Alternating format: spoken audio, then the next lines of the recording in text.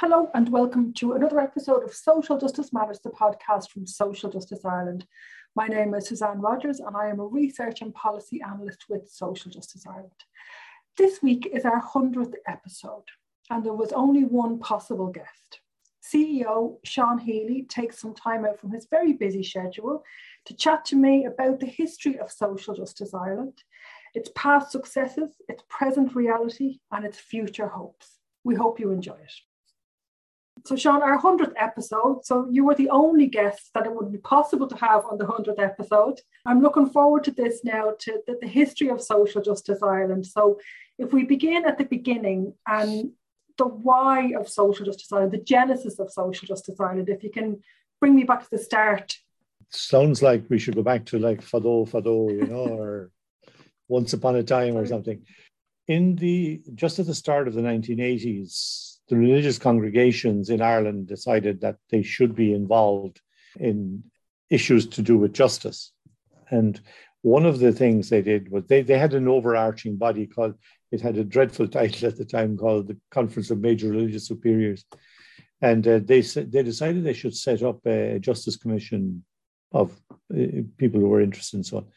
And in 1982, they hired two people. They hired a Jesuit called Bill McKenna, who had worked in industrial relations and stuff like that, both here in Ireland and in the UK.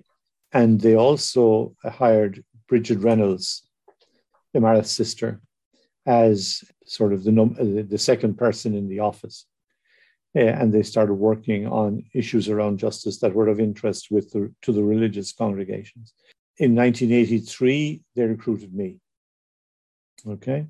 Now, Bill McKenna stayed with the Justice Office, as it was called at the time, Justice Commission, stayed with it until the late 80s when he retired. Now, he was into his 80s when he retired. So he was well ready for retirement, but he was a terrifically insightful person, very well qualified in economics and had this background of having been involved in industrial relations, and he'd worked in the College of Industrial Relations for 30 years and a whole lot of different background sort of experiences of that kind, training shop stewards and all sorts of stuff like that, so he had a good background.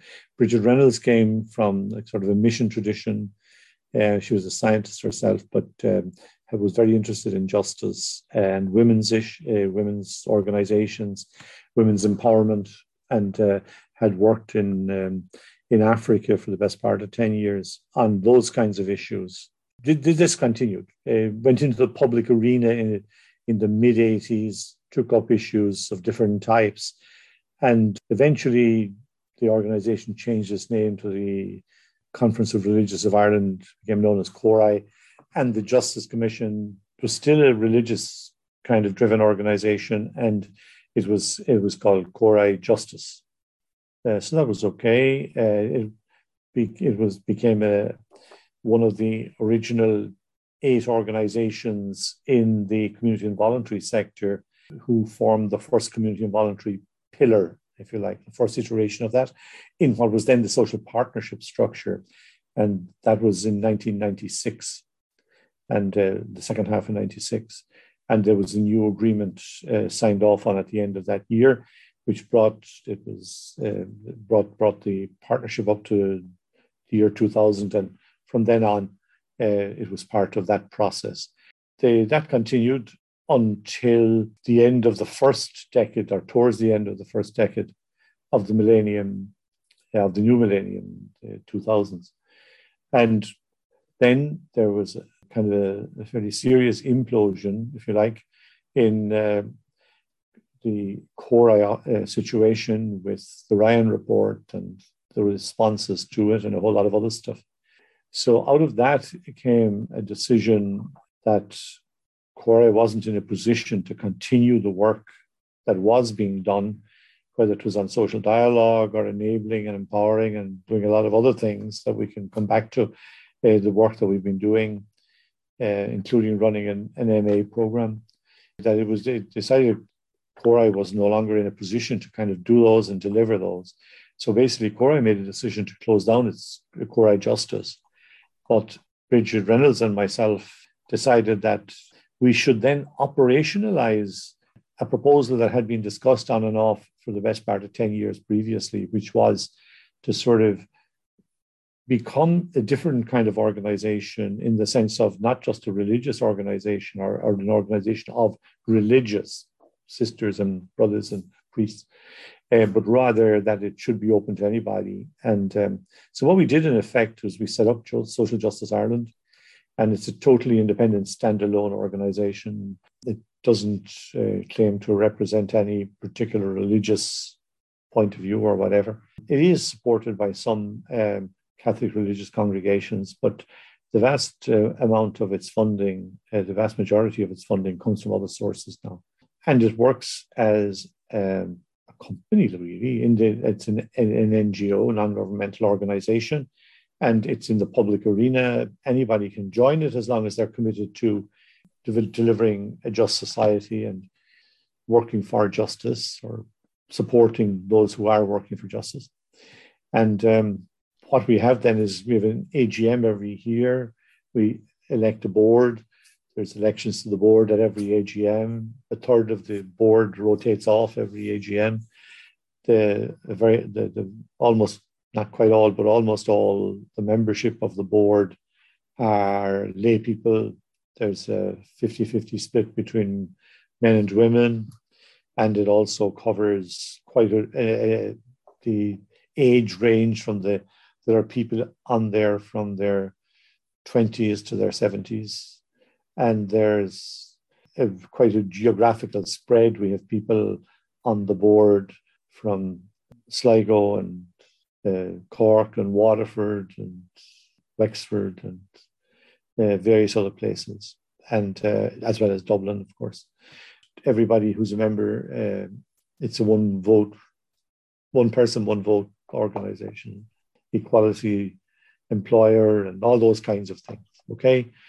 Its policies are developed by the board and the team that's working there.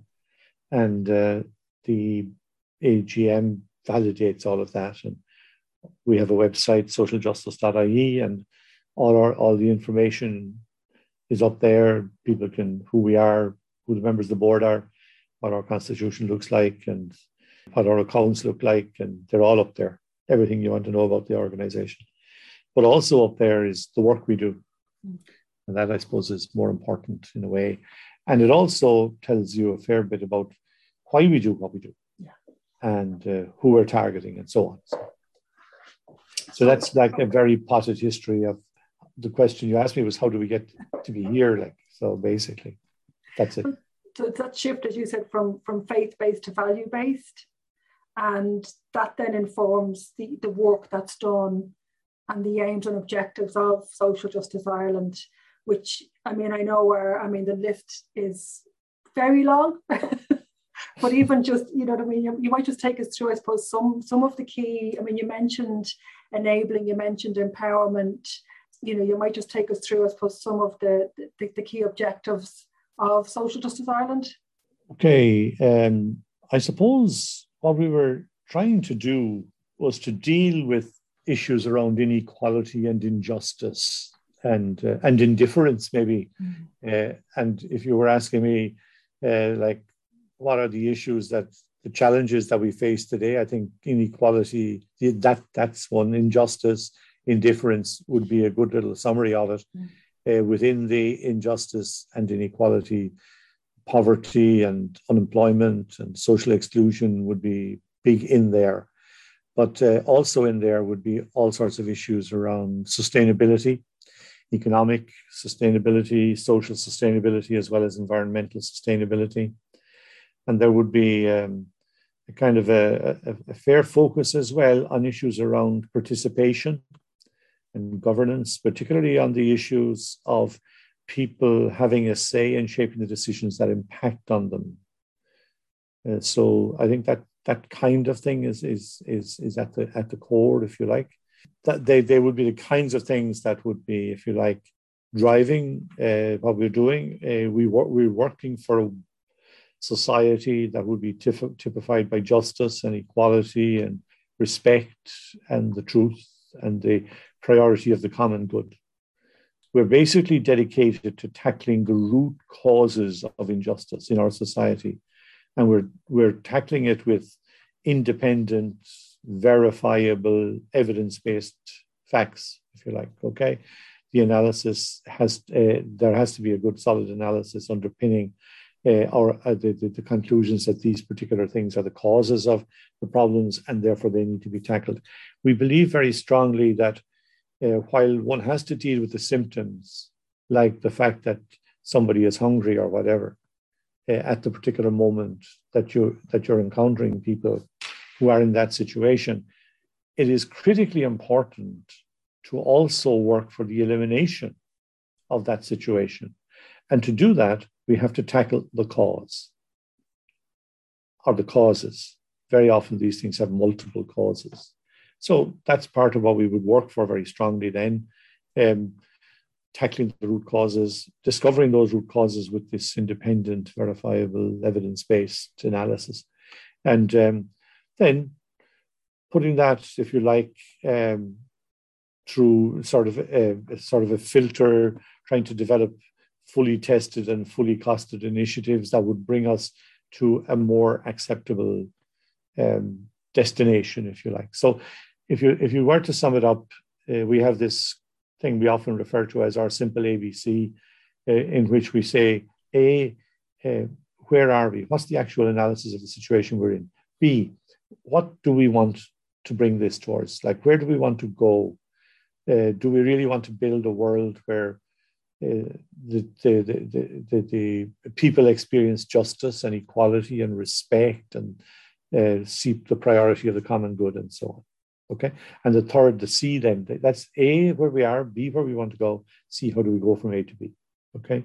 And we kind of put a lot of work into that, trying to sort of not just see how that, what initiatives might actually bring us towards such a destination, but looking at the costs of those and how they can be funded and so on. So, for example, at the moment, there's a lot of talk in Ireland about our services in health and education and social welfare maybe are not at the level that they should be at. Like, in other words, if you were to ask people what level should they be at, they'd probably say they'd accept that they should be at the average Western European level. Okay. The problem is to achieve that, and we would accept that as a target, you then have to ensure that whatever you're proposing is paid for.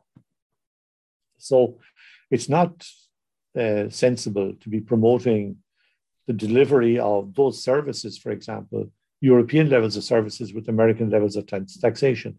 Likewise, it's not sensible to be promoting the development of European levels of average levels of infrastructure in things like transport and housing and broadband, childcare, the infrastructure that you need for a society and an economy to function effectively and to do so sustainably. Now, most Irish people, again, would argue for kind of European levels of initiative there. But on the other side, a lot of people in Ireland don't want to face up to the fact that that's going to cost you a bit more. It's not going to cost you an arm and a leg, but it's going to cost you a bit more. Ireland's total tax take is much lower than the European average.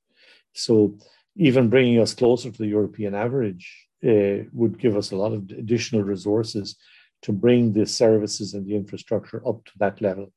Okay. Now, in doing the work that we're doing, and we're making those kinds of assessments, providing that analysis, looking at the costings and so on, we would very strongly insist on our work being independent and being transparent and being free from outside influence by any political agenda. And I think that's very important. We are independent. We are very transparent in that all the analysis we do is in the public arena. Everything we publish is available free of charge on our website. And we are very free from sort of outside influence of political realities. And I think if you look at the Irish political structure, I think most, maybe probably, I suspect accurately, all the political parties would probably give out about us because we at some point or other have been pointing out that something or other that they're proposing doesn't stand up or hasn't been properly costed, or they're planning to do quite an amount with far too less or far too little financing and so on, that kind of thing. So I suppose they all feel, when you look at it, they all feel a bit treated the same way, if you like, okay? That's really the hard bit though, isn't it? I mean, I think most of us can grasp the A bit. So most of us can sit down and have a conversation about where we are. Most of us can sit down and have a conversation about how things should be. It's that bit in the middle that's really, really difficult to come up with, as you said, realistic, costed, viable solutions. And I've just come off a webinar where it was on well-being, and one of the comments was trying to move away from sort of siloed thinking. And I think for me, that's the beauty of Social Justice Ireland, is that it has a finger in every single pie. So a lot of organisations are either issue-based or they're maybe focused on a particular group, whereas Social Justice Ireland has an opinion on everything and everybody, which is what's needed really, isn't it? And you can see it even in the political language, that sort of cross-departmental and interdepartmental, that's becoming more and more part of the discussions, that health impacts housing, housing impacts education, education impacts on justice, so that somebody does need to be joining the dots. I mean, was that a very deliberate decision on your part? That was very deliberate, because one of our experiences in the early years, I could say even the early decades, was that Irish policy making was very siloed. Like there were different departments and they kind of dealt with their own stuff and they didn't want anybody near it, but they didn't go interfering with anybody else. That's the way they kind of presented it. The problem with that is you can get things happening like the financial crash, so parts of some of the silos, they feel they're doing fantastic, but then some of the others are going through the floor and are not sustainable. So what we basically do is we interrogate everything. We say that all the various issues around government and around poverty, inequality, social exclusion, and all of those kinds of things, looking at the various policies. So we interrogate all of that, and we basically try to provide more information about it, more accurate information, more up-to-date information. And we also try to inspire those people dealing with those to show that they can actually achieve maybe outcomes that they want to achieve, but maybe can't see their way towards. So we have, over the years, come up with a lot of different kinds of proposals that government, in one form or another, has taken up. And I think for the better. If I could give you an example, in coming into, like in 1999, which is 22 years ago now. Don't say that. I know, yeah. 22, 23 years ago now. But we were proposing the development of a new structure within the Irish healthcare system called a primary care centre. Now, there were no primary care centres in Ireland at that time. We got agreement into the national agreement that was agreed in the partnership agreement in the year 2000, that there would be 5 of these piloted during the 3 years of that agreement. And the idea was that if we could pilot them, people would see their value. The idea of a primary care centre would be as a kind of a one-stop shop, the first place at a local level that people would go, rather than heading into the accident and emergency department of a hospital if they cut their knee, like that type of stuff, and that you saw it kind of was trying to bring the service closer to people by putting the centre close to people and saving the hospital from having to deal with stuff that it shouldn't be next or near a hospital, because it isn't sort of serious medical problems that were being dealt with. But interestingly enough, that was a time of plenty. There was a lot of money around. And that particular proposal was probably the only one, certainly one of them. If there were others, there were very, very few that were not implemented in that 3 years. And that wasn't despite our best endeavor and our best endeavor driven by and commented on at a fairly high decibel level, so that right across government and across the whole social partnership process, people were very familiar with the agreement's section 3 stroke 10 stroke 19, 31019, because over and over and over again, the department tried to bypass it and did all sorts of tricks to try and not implement it. But eventually, the year after the agreement, it was implemented. And that was, 2004 into 5. Here we are, a decade and a half, more than a decade and a half later. The country is covered with primary care teams. Those primary care teams now are organized into, the centres and the teams that are staffing them. They are now organized into sort of little groups of 4 or 5 centres, and they in turn are organized into the what they call them, the healthcare networks. And there's 9 of those in the country. And what we have is something in the region of 400 plus primary care team stroke centres. And they are the cornerstone and becoming more of the cornerstone of the healthcare system. And during the years, there was many a slip twixt cup and lip on that. The results, like over and over again, there was talk about doing it, but then the money was was short, and it wasn't provided for the delivery of these particular initiatives. But eventually, and credit where it is due, in the last 2 budgets, that's budget of 2021 and budget of 2022, the government has come across with the money, and that money is now allocated, and that whole system is now being put in place, finalized. Like the bits are there and built up. But now you're going to have an integrated operation across the country. Now, that means in effect that you have at a local level, will have within the foreseeable future now, have everywhere in Ireland a primary care centre, primary care team, and access to that as the first step, if you like, the one-stop shop to people will go to, rather than heading off into the accident and emergency departments of the local hospital, wherever, however far away it may be. So what I'm saying is that's us, an example of us with what is, I think, a good idea, though it's not the simplest idea in the world.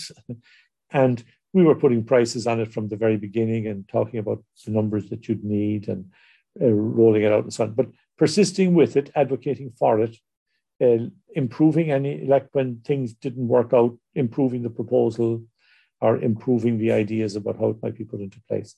So that's just one example of the kinds of things that we would do and have been doing for years now. I think getting a fairly decent result out of it as well. Okay, so, and involving an awful lot of people in that process. Like, we don't do this obviously on our own, but we are kind of, if you like, a key operator in interrogating the reality, in offering ideas about and proposals and costings, and trying to inspire the system to actually go in this direction, because it will produce a very, very positive outcome. And that's simply one example, but it shows you the way we operate and the fact that we get results as well, I think. I'm going to pick up on what you said there, which was for years, new ways of looking at old problems. And there's key pieces of work that are done on an annual basis within Social Justice Ireland. So would the budget pieces be probably the biggest, do you think? The budget project is certainly the project that we're best known for. Yeah. I think for ourselves internally, it probably isn't the biggest piece of work we do every year. That our socioeconomic review that we publish, Social Justice Matters is the title. That's a very substantial piece of work that is published every spring. And it deals with all the kinds of topics in the socioeconomic, environmental, sustainability field that we address, and does it in a very systematic way, and provides the most detailed, most recent research, and people can get access to an awful lot of material in that process. But the budget one is the one that we're best known for. Every year, early on in the year, we start to analyze the situation as it is and seeing what could be put in the next budget to be presented by government. And what we do is, by the middle of the year, we have published, that is by somewhere in June, we will publish a detailed analysis of we call it budget choices, because it sets out the choices government actually has, together with recommendations from us about what we think those choices should actually be.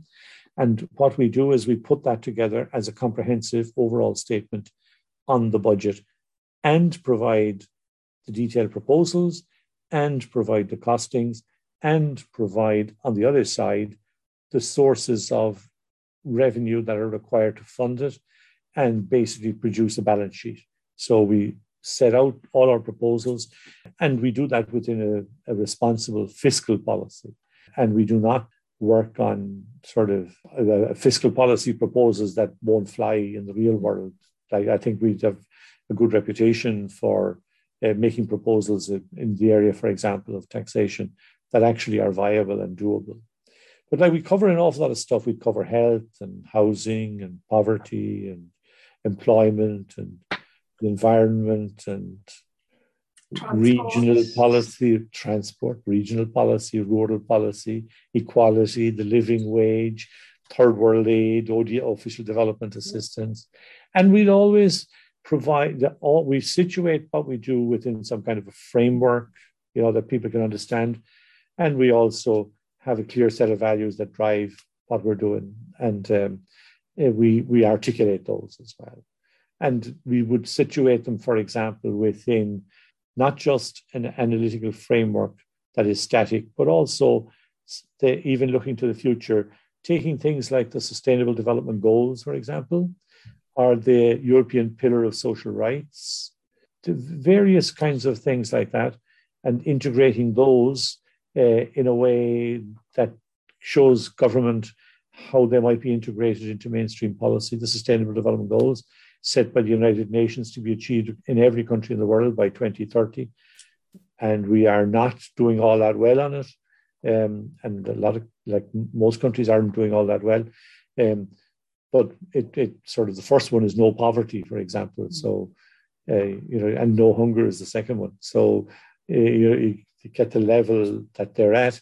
Ireland played a very big role in developing those SDGs, as they're known, the Sustainable Development Goals, because Ireland was co-chair with Kenya of the committee that actually formulated this and made this set of proposals, developed those goals, and had them approved at the UN. So we have a good engagement there. We have a good track record, and it would be very good to see Ireland itself progressing towards implementing those Sustainable Development Goals. So in doing that, what we're talking about then again is sort of trying to set those kinds of things out and being able to deliver on them.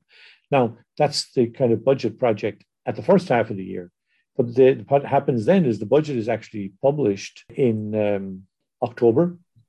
And when it's published, we analyze it on the day it's published and on that night.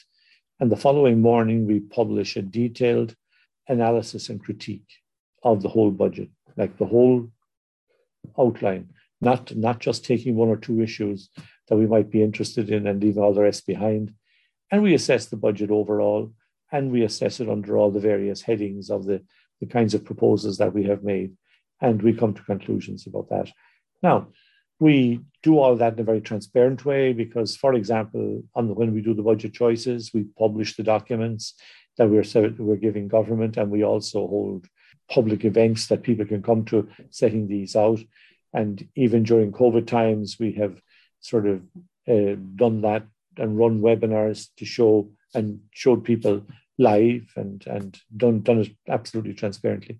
And then we've repeated that process always the day after the budget and maybe for the week after the budget, in the sense that the morning after the budget, we've always had a sort of a seminar setting out our analysis and critique and setting out the numbers and making the argument about the A and the B and the C that underpins the budget and whether or not the government is measuring up, as we would see it, to the kinds of things that it needs to do and has the resources to do.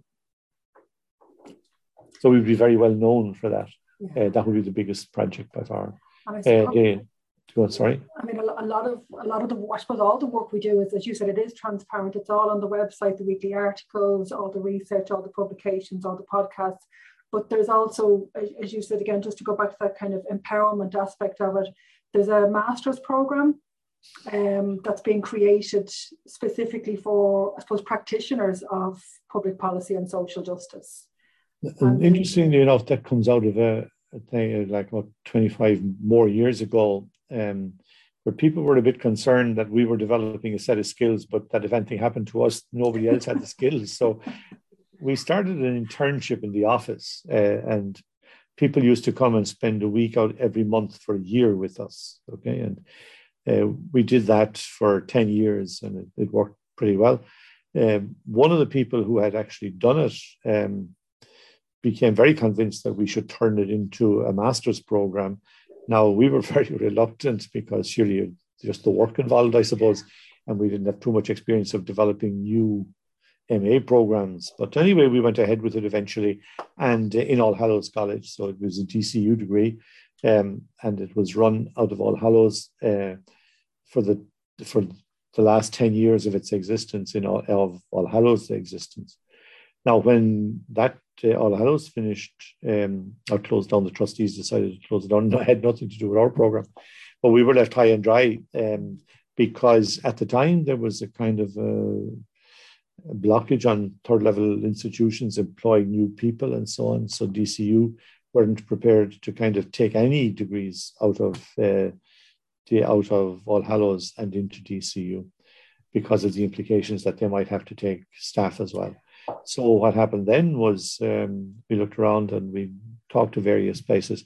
And as a result, we reactivated, some years ago, we reactivated the master's based in WIT.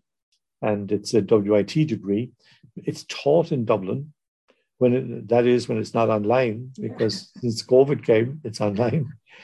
We're in year 4 now of that particular experiment, and it's working out very, very well. And we have a very full participation level in it.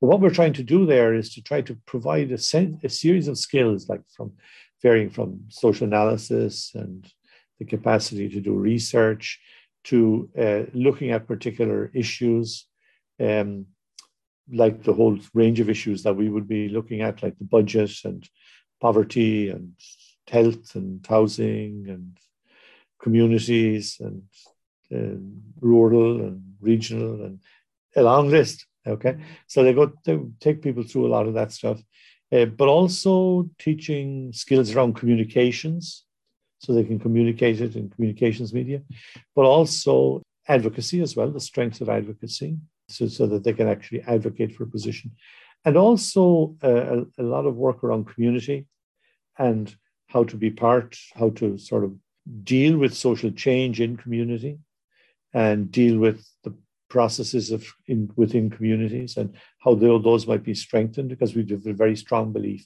that social change has to be rooted in communities, but in communities that are kind of well rooted and have the capacity for the types of change that the modern world requires. Because one of the things that very clearly out there at the moment is that Ireland is changing. Not just Ireland, the world is changing. The whole world of work is changing. Like work today is a very different thing to what it was 30, 40 years ago. And as a result, there's huge challenges. And there's a need to recognize, for example, because of the changes we have, that there's an awful lot of work done in the care economy, and like caring for older people, caring for children, caring for people who are not well, ill, people with disability and so on. But there's a whole lot of other work done that isn't paid for too, a care of the environment that an awful lot of people are involved with. Just think tidy towns and all of the people involved with that in every town in Ireland, doing it voluntarily, but doing a lot of work. Although if you ask them what work they did, they probably wouldn't name that because they don't get paid for it. Yeah. But that's a misunderstanding of the reality of work, that like our world in the last half a century has kind of narrowed down the meaning of work to be just paid employment. But society that doesn't have all these other things, like the caring ones I'm talking about, that doesn't have those capacities, isn't really a functioning society at all. another variation on what's worked like is people educate themselves. They put a huge amount of work into whether it's formal or informal. They do an awful lot of work on learning new skills, new capacities, new insights, whatever. So we would, in Social Justice Ireland, believe that work should be seen as anything that contributes to my own development, the development of the household, the community, or the wider society.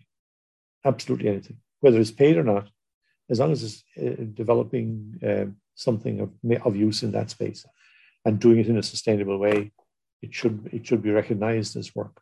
And then, because of the changing world of work, we have for decades been arguing that you can't talk about the new world of work, or even you can't deal with the new world of work without engaging with new ways of income distribution. So we've been arguing very strongly for the introduction of universal basic income for quite a number of decades now. And we'd be seen as probably the main advocates, certainly the longest running advocates in favour of basic income in Ireland. And we'd certainly, now not on our own again, Basic Income Ireland does a very good job. And there's a number of individuals, people like John Baker, formerly from UCD, has done a huge amount of work in arguing for equality, arguing for basic income, stuff that he's written, but also advocated for decades.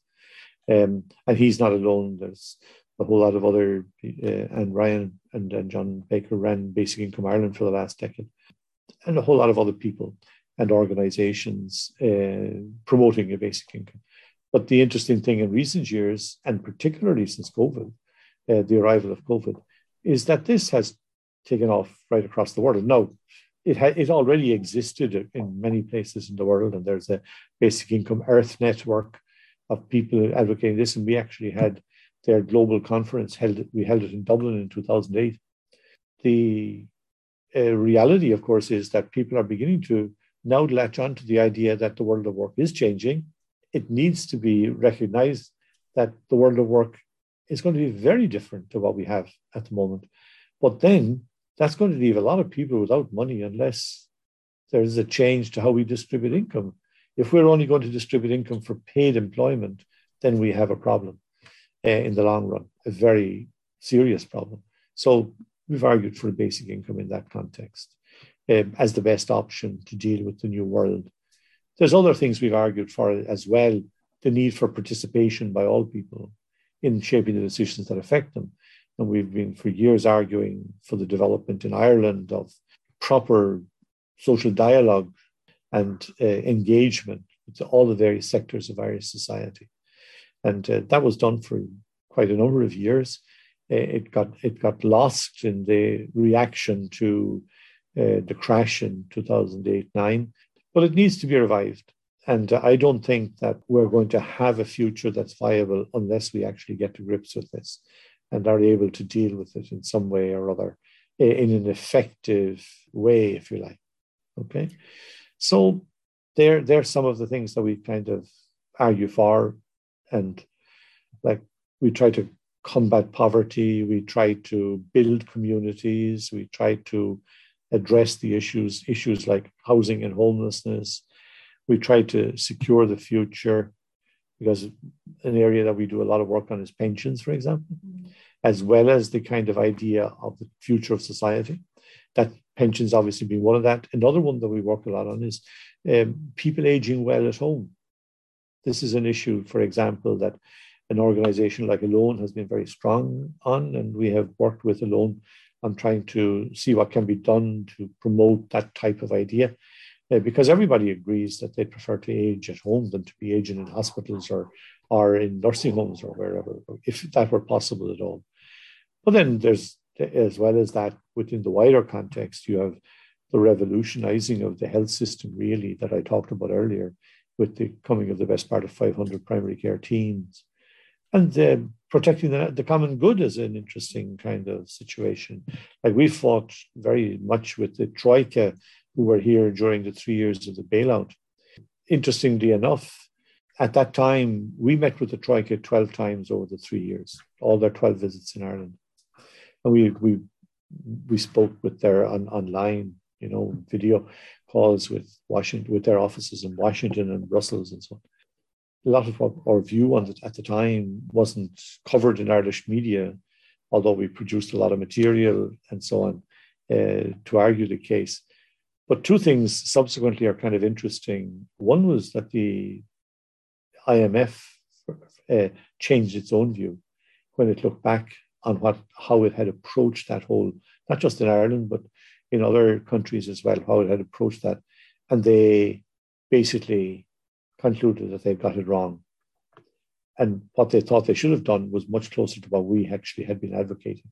Second thing, most of the world's major economists, maybe not that majority in Ireland, but certainly a majority of all the major economists in the world, a large majority of them, came to the conclusion that the way that the austerity that had been imposed and how that whole issue had been dealt with, the whole crash and so on, and the bailouts and all that had been dealt with back in the day, was certainly not the way to go. And we saw that then when COVID came. And instead of going the way that they went a decade and more before, previously, with their sort of austerity approach, they set out absolutely the European Commission, the IMF, the European Central Bank, like all the agencies that had been telling us austerity was the only way and all this kind of stuff, and basically refusing to engage with the kinds of things that we had been proposing. We're now actually the advocates of those particular positions. So from our perspective in Social Justice Ireland, it wasn't a bad place to be in the sense of, things that we had been advocating a decade before were slowly but surely being actually adopted, and people had learned from the mistakes that they had made in that space. One other thing that we did and have done a lot, and I think it's important to note this, and that is the whole issue of a social contract. Because we're very clear that there is a social contract between the political system and society as a whole. And basically people might never think about this formally, okay?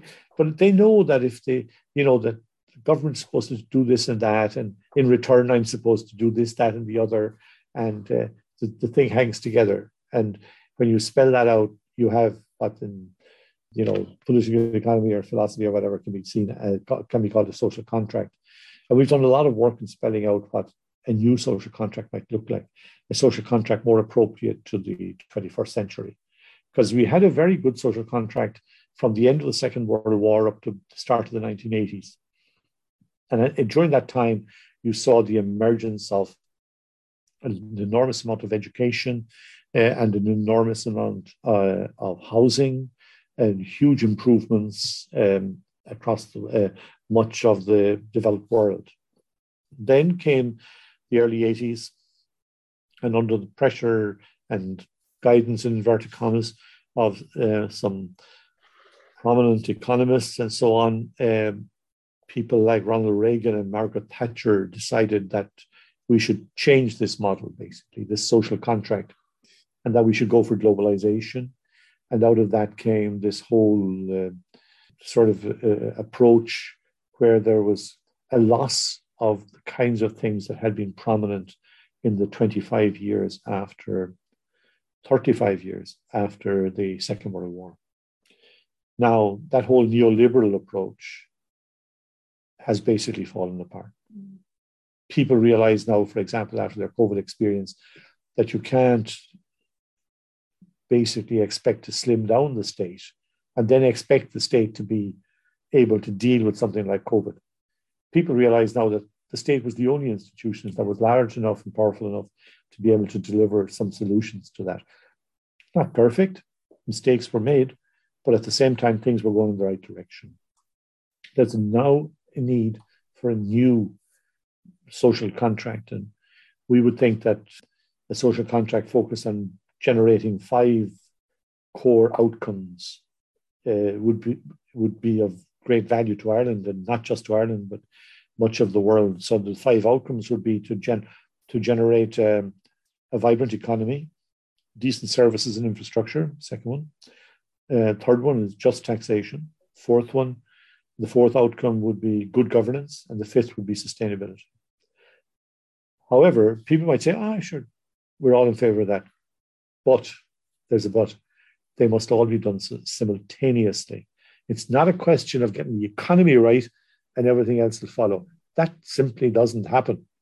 And no matter, we've been going on about this but for years, but we're not alone in this by a long shot. There's a lot of people now realize that focusing on the economy without dealing with the others leaves you in a situation where, for example, if you don't deal with the services and the infrastructure and get good and decent infrastructure and services, you won't be able to drive and develop a vibrant economy. And if you don't have just taxation, you won't be able to pay for whatever you're trying to do. And if you don't have good governance, which involves people in the decision-making process and good social dialogue and so on, people will refuse to go along with it. And that, if you don't actually put the sustainability issue at the core, you're going to wind up with either the environment falling apart under you. That's how climate crisis hits you, and you get, tide, the water level starts to rise, and cities get flooded, and all this kind of stuff happens, and so much else. So that's the environmental issue will fall apart if you don't deal with sustainability and put it at the core. But the economy could fall apart as well. I mean, we saw Ireland in much of the noughties pushing an economic model that was nonsense. It wasn't sustainable. It fell apart. We crashed, and we had to wind up in a bailout. Well, we did wind up in a bailout. I don't know that we had to, but we did. The third area, though, that often gets missed is that for sustainability to be real, it has to be socially sustainable as well. Because if people are not happy in the society that you're proposing and that you're building and so on, society, economy, all the rest, if they're not happy in it, they won't go with it. So it has to be socially sustainable as well. So there are three parts to the sustainability issue: environmental, economic, and social. All three are essential. But there are 5 outcomes we think should be worked for, and they need all to be worked for simultaneously. Otherwise, there's a wheel missing off the bus, and the bus won't travel too far. When one wheel comes off, others come off, and that's the end of it. You've looked at the changes we've had societally, you've looked at the changes we've had politically, you've looked at the mistakes we've made, the learnings we've made. So I suppose my next question, or my last question, is what's next? At one level, I'd say to you, I wish I knew. I mean, it's straightforward enough from Social Justice Ireland's perspective. We will continue to do the work that we're doing and try to improve it all the time, as we have done in the past. And we have a very good core team, and it does an enormous amount of work. It has worked extraordinarily well. Everybody working from home since the start of COVID, and it has gelled very well. But I'm sure that's not the question you're asking me, really. It's a much wider question about where society goes and so on. It seems to me that we're in a moment of great change, and that the kind of future is something that we have to do some serious thinking about. The future is not predetermined. It's not something that's going to emerge simply because some automatic law of economics or something produces it. No. The future that emerges will be a future based on the decisions that people take. Now, the problem is that some of those decisions may have disastrous consequences.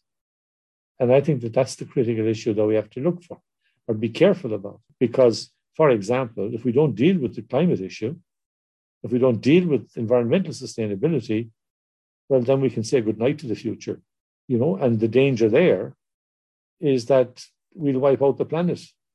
We'll be so intent on ignoring what's going on. So that's a real danger. I mean, it's not something that I'm predicting will happen. It's not something that I hope will happen under any circumstance. But I think we have to deal with the reality that that's part of the reality, if you like, and that's something that we need to face up to. So it's very, very important to engage and to be sure that we want to sort of work to deliver a future that is closer to that kind of those ideas that I talked about in the social contract, when talking about the social contract. I think the world of work is different. The world of income distribution is different. The world of participation is different. People now basically feel that they have a right, and I think that they have every right to insist that they get these rights, that they should have enough income to live life with dignity, that they should have meaningful work, even in a world where there isn't jobs for everybody, because there won't be jobs for everybody in the foreseeable future. We also need relevant education. We need basic health care. We need appropriate accommodation. We need genuine cultural respect, especially for minority cultures. And those types of things that need to be integrated into what we do, whether that's at policy level or in our education systems or in the infrastructure that we build or the services that we provide. I would argue very strongly that in policy terms, we should all the time be working for a guaranteed basic income and guaranteed basic services for everybody, not one without the other. An income alone without decent services is as bad as decent services without an income. You're back to the situation that you need both sides of the actual thing. We need to try to build a world, a society characterized by justice and equality and respect and the truth that I mentioned at the beginning. And I think we're facing huge challenges. We have a challenge on the climate front. We have, obviously, in an Irish context, European context, we have the Brexit reality. But we also have a digital revolution coming down the line. And we have, and it's here already, I mean, in a way, but it's going to intensify. We're going to have issues of substance between different generations. We see that in the response to COVID. We see it in the response on housing policy. We see it in other areas as well. We're going to have serious issues between people who have resources and people who don't, and a lot of people insisting that in the future, everybody should have what's required to live life with dignity. That's a position I would support. And I think Social Justice Ireland supports as well, very much. There's no guarantee that will emerge, but it's the kind of thing that's worth working for. That's it. That future is possible if we make the decisions that will bring about that world. And that's absolutely the case. And that is why you need an organization like Social Justice Ireland that basically can keep illustrating and advocating and analyzing and coming up with kind of the pieces that are required to ensure that we're moving in the right direction and can set out the kinds of things that need to be done, or the options we have, or the choices we have to make if we're to go in that direction in the long term. Sean, I like to end on a high note as always.